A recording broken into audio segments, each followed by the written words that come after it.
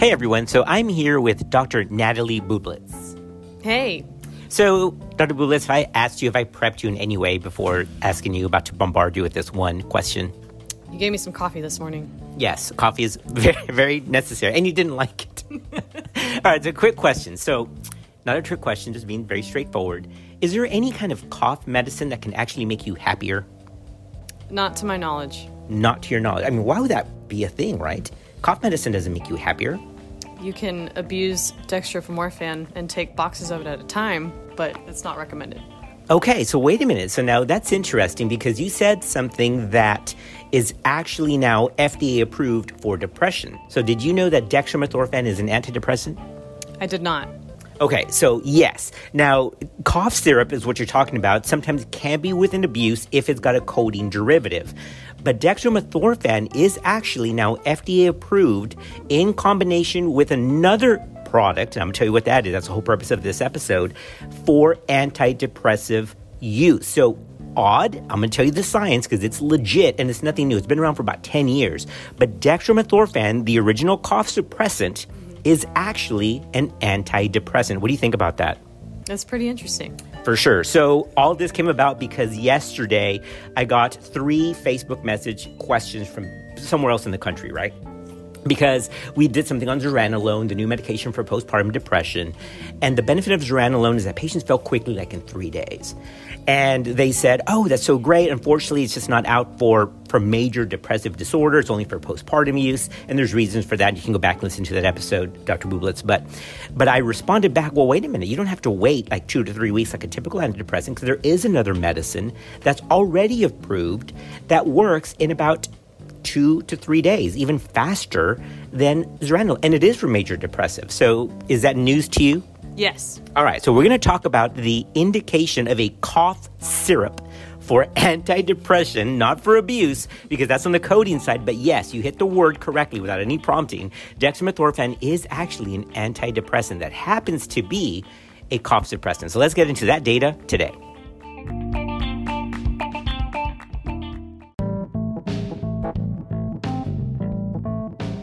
Medicine moves real fast. We're here to help us all keep up the pace. This is Clinical Pearls. Hello, Jenna. Hi, Choppa. Hey, Jenna. Have you ever heard of dextromethorphan being used as an antidepressant? It's crickets. She's thinking. Is that a yes or no? Yes, I've heard of it. Okay, great. You see, this is why this is super important. So, hello, Ellie. Hello. So, is dextromethorphan an FDA-approved antidepressant? Not to my knowledge. All right, so let's stop here for a minute. Besides that awkward, weird silence from Jenna that said, yes, I think so. And then we have Ellie who's like, not to my knowledge. So this is exactly why we're doing this. Because as Dr. Bublitz, our resident, said, you know, I know people have abused kind of dextromethorphan, but I don't know if it's really an antidepressant. This is why we're doing this episode, because it's been out for a year. So how interesting is this, that a cough suppressant can be totally used appropriately? Don't go self-medicate, y'all. I'm going to explain to you why there's problems with that. But dextromethorphan is absolutely an FDA-approved antidepressant, and we're going to talk about it in this episode.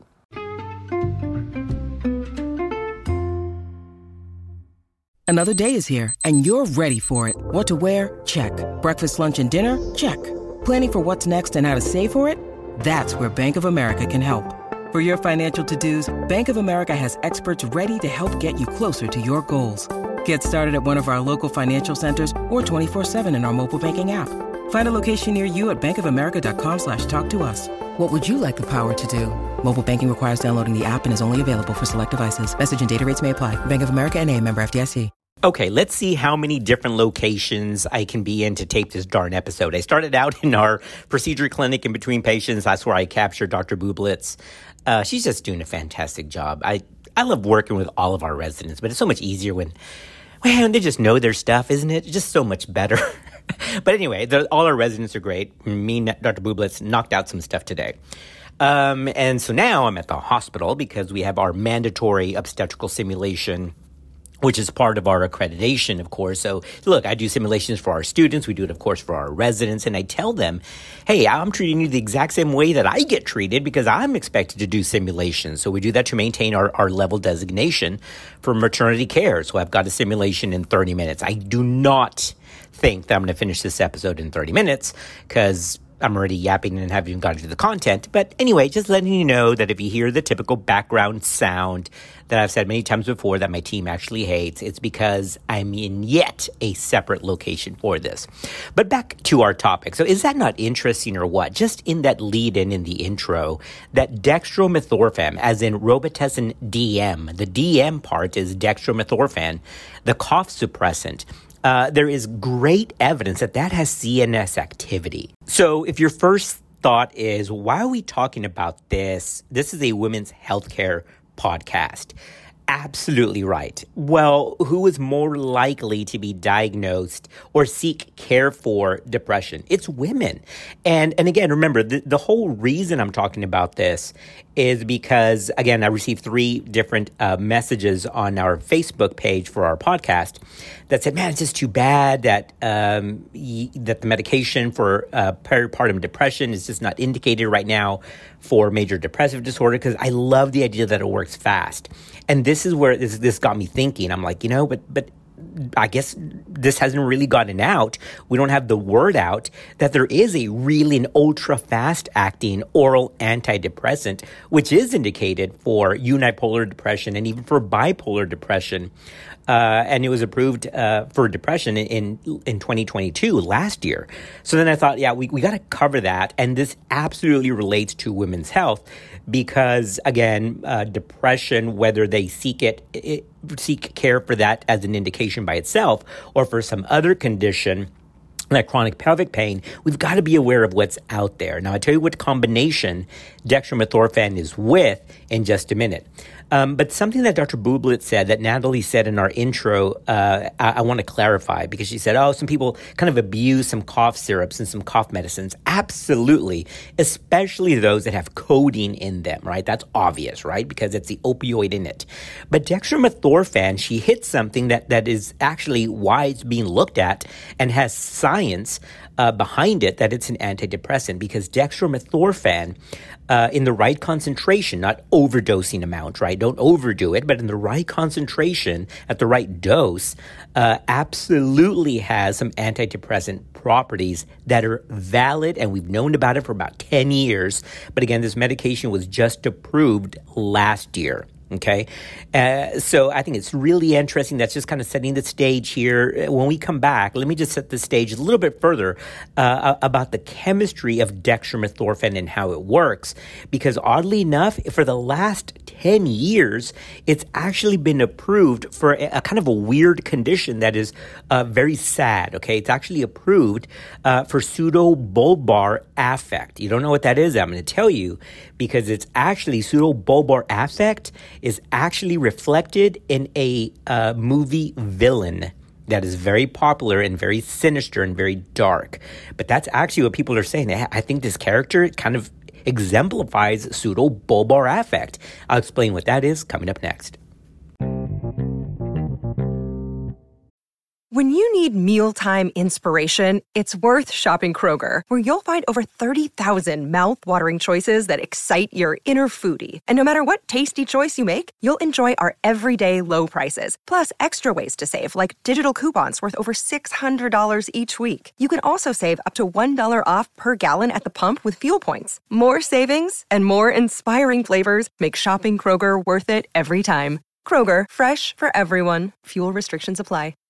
Isn't that weird how one medication can then be figured out to have another use? I mean, we do that a lot, don't we? I mean, we use medications both on-label and off-label for a variety of different indications than what they were originally designed to do. And that's exactly the case with dextromethorphan, or DM.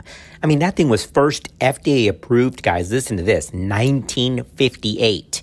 And I'm very happy to say that your boy here was not born that time. All right, how old do you think I am? My goodness. So dextromethorphan was first FDA approved in 1958 as what we now know it as a cough suppressant, and it is the most common type of medication ingredient in all cough medications today. All right, that's been over 50 years. So dextromethorphan goes back to 1958. And then in 2010, the FDA approved dextromethorphan, that same cough suppressant, for pseudobulbar affect in combination with another medication called quinidine. All right, so you're like, what is pseudobulbar affect? Well, the easiest way I can explain this is that if you all saw the movie The Joker, right, which was, so well done, this last movie with Joaquin Phoenix. Is that his name? Yeah, right, Joaquin Phoenix. Holy moly. I mean, it is wild. But that's what pseudobulbar affect is. Typically, it's after some kind of head trauma or after some kind of tumor that leads to this altered firing. But pseudobulbar affect is a psychological condition that's marred, that's hallmark, are these bouts of weird, inappropriate laughter, do y'all get that, and crying spells that do not fit the clinical context. That's pseudobulbar affect, all right? Now, I'm not a psychiatrist. I'm not in behavioral health, although I know quite a bit about it, both from personal background, thank you very much, and just by knowing this because I take care of women's health care. I'm involved in women's health care, and this is a big part of what we do. So quinidine and dextromethorphan, the cough suppressant, is FDA approved for pseudobulbar affect. Is that wild or what? So like, well, how does a cough suppressant have to do with that at the CNS level? And the truth is there's a variety of different ways that this cough suppressant works at the brain level, at the CNS. And it actually has a lot of similarities to another compound that works very quickly. Remember we said in the intro that this new combination of antidepressant works fast. We're talking like 1 to 2 days, and they're already feeling better. Is that crazy or what? Normally, like with an SSRI, it takes 1 to 2 weeks, and then I think I'm a little bit better, wait for 3 weeks. It takes forever. And I'm not trying to diss, SSRIs. I'm just saying that there's definitely faster acting agents now because this has very similar activity at the brain level to ketamine. How about that? Remember, ketamine works quickly. We're talking within minutes. So while dextromethorphan probably doesn't work that fast, it definitely starts to work within 24 and definitely by 48 hours. Super, super fast. Dextromethorphan is actually somewhat structurally related to alkaloid opioids. But hold on a minute, don't freak out because I'm definitely not trying to push an opioid type product at all. And this is not sponsored by this medication that we're going to address here in just a minute. But while it is structurally similar to opioids, here's the benefit, okay? It does not interact with the mu receptor. So it's not a true opioid, but it looks like it, all right? And that's the reason likely that it works as a cough suppressant. Remember that codeine is a great cough suppressant because it helps prevent that cough reflex, all right? Now, the main mechanism of action of how dextromethorphan actually works to suppress cough is not completely figured out yet, but the prevailing theory is that it works within the CNS at the nucleus tractus solitarius. Hey, there you go. How about that? Y'all didn't think I remembered that. You got to go back and look that up. But that actually is the part that works together with the pulmonary vagal afferents to trigger a cough, all right? So dextromethorphan likely works on the nucleus tractus solitarius, but that's for the cough reflex. And this also works, obviously, through brainstem innervation to reduce the gate channel reflex for coughing. Is that wild or what? So dextromethorphan definitely has some site of action within the CNS itself. Now, it also works in a bunch of different ways that got the original attention back in about 2010, 2011, that this really should be investigated for mood disturbances because outside of its effect on the cough reflex, dextromethorphan also works, here it is, guys, here's a big clinical pearl, on the NMDA receptors. Y'all get that? That's the same stuff. That's the same area in the brain that ketamine works on. So dextromethorphan does work on NMDA receptors as a non-competitive antagonist. And it's this response, it's this area of the brain that's responsible for mood effect. How about that? This also has some other mechanisms tied in here, and some of the other things that are known, not theorized, we know that dextromethorphan does this, is that it's also a serotonin transporter inhibitor. In other words, it keeps serotonin at the synaptic site. Isn't that crazy or what? Almost like an SSRI. It's also a norepi transporter inhibitor. It's also a nicotinic receptor antagonist and a sigma-1 receptor agonist. So it's got agonist and antagonistic properties, and it also is involved with serotonin and norepi. Y'all, we're talking about the cough suppressant, dextromethorphan. Now, that should freak you out. How about that? We've been using this thing to prevent cough, and the truth is this works in the same channels as SSRIs, as Wellbutrin, because of the norepi effect, and it also works quickly to open up and regulate those channels at the speed of ketamine. All right, because this is not a traditional gynecology podcast, I just kind of want to get right to it. Plus, I don't want to miss my simulation. So let me tell you what medication was approved last year in 2022 that uses dextromethorphan. Now, remember, for pseudobulbar affect, that was back in 2010. And then they started figuring out, hey, not only does it control that condition, but these patients are actually a little bit happier. I mean, so let's investigate this even more.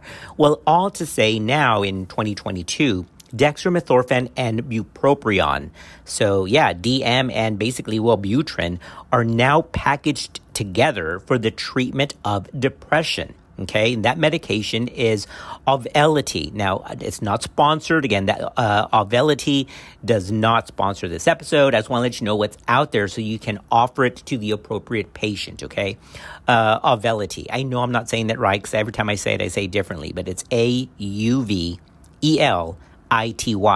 Auvelity. Under the FDA's description of this combination, it falls under the class of meds called NMDA receptor antagonists. And the way that it works, again, is not completely known, but that combination can actually extend the effect of the dopamine and the norepi reuptake inhibition.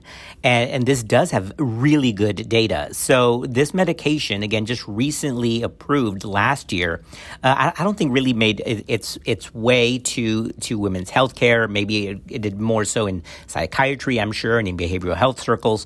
But this is something that we cannot forget, especially as we deal with women's health, because this may be something that our patients could benefit from if they meet, the correct criteria. So if you haven't been able to tell, yes, I'm pretty fascinated by this dextromethorphan antidepressant thing, okay? I think that's pretty neat. But I want to be very clear here. I am absolutely not advocating for you to go to your neighborhood pharmacy, buy some dextromethorphan off the shelf, and try to self-medicate you, okay? To try to medicate yourself. That's not what I'm talking about. I'm talking about doing this through the appropriate FDA-approved medications under medical supervision so that nobody gets in trouble, because people have absolutely, what Dr. Bublet said is correct. They have absolutely tried to abuse dextromethorphan in over-the-counter medications because of that, potential euphoria feel. And this is nothing new. This got a lot of attention back in 2006, and so you do have to be careful with this. It's not an abuse type of medication, but people have abused it because it makes them feel pretty good, all right? And I'm not advocating for that. Plus, if you are already on certain medications, dextromethorphan can really jack you up some, okay? So be careful. So if you are on an SSRI or an MAOI antidepressant already, dextromethorphan can increase toxicity. It can give you like a serotonin-like syndrome. So be careful with it. Take it seriously and do not, and be very clear, I am not advocating for you to go to your neighborhood pharmacy and pick up dextromethorphan by yourself. I am advocating it once you have an appropriate diagnosis of major depressive disorder, whether it's unipolar or bipolar. And by the way, it's also being looked at in other indications, including stroke and traumatic brain injury, but that's for another subject, for another day.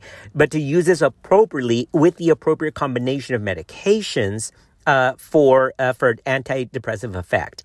So to be clear, I am not saying to go medicate yourself. Come on, guys, this would be legit. And don't tell your patients to go self-medicate themselves with dextromethorphan. But I am giving this out as a cautionary note that, like everything else, every good thing abused can be bad. And just to be on label, the FDA did approve this in August of 2022, and it was approved for the treatment of major depressive disorder in adults. So this goes back to that original, Facebook question that I received, which was, man, if only we had something that really worked that fast for major depressive disorder. And the truth is we do, and we've had it for a year. And again, I think it's so sad that sometimes it just takes such a long time from approval to actually get the word out, and of course, more importantly, to get things covered by insurance so our patients can actually afford it. But this has been out for a year, so I thought it'd be interesting, just as a very quick episode, to put this out there because nothing wrong with SSRIs or ibuprofen by itself. But this is why we have to keep aware of the data. And, for example, why we're not giving, amitriptyline or tricyclics as our first-line antidepressant anymore. I mean, my goodness, those have a place, but the side effects of those things now just outweigh their benefit. And I haven't written for a TCA in like 15 years because there's better options. And this is the reason that I'm doing this, is just to put the word out that there are better options, especially for patients with major depressive disorder, unipolar depression. It is being looked at for bipolar as well, that has depressive features or depressive symptoms that predominate. So this is an important issue, and I hope you found this interesting and helpful.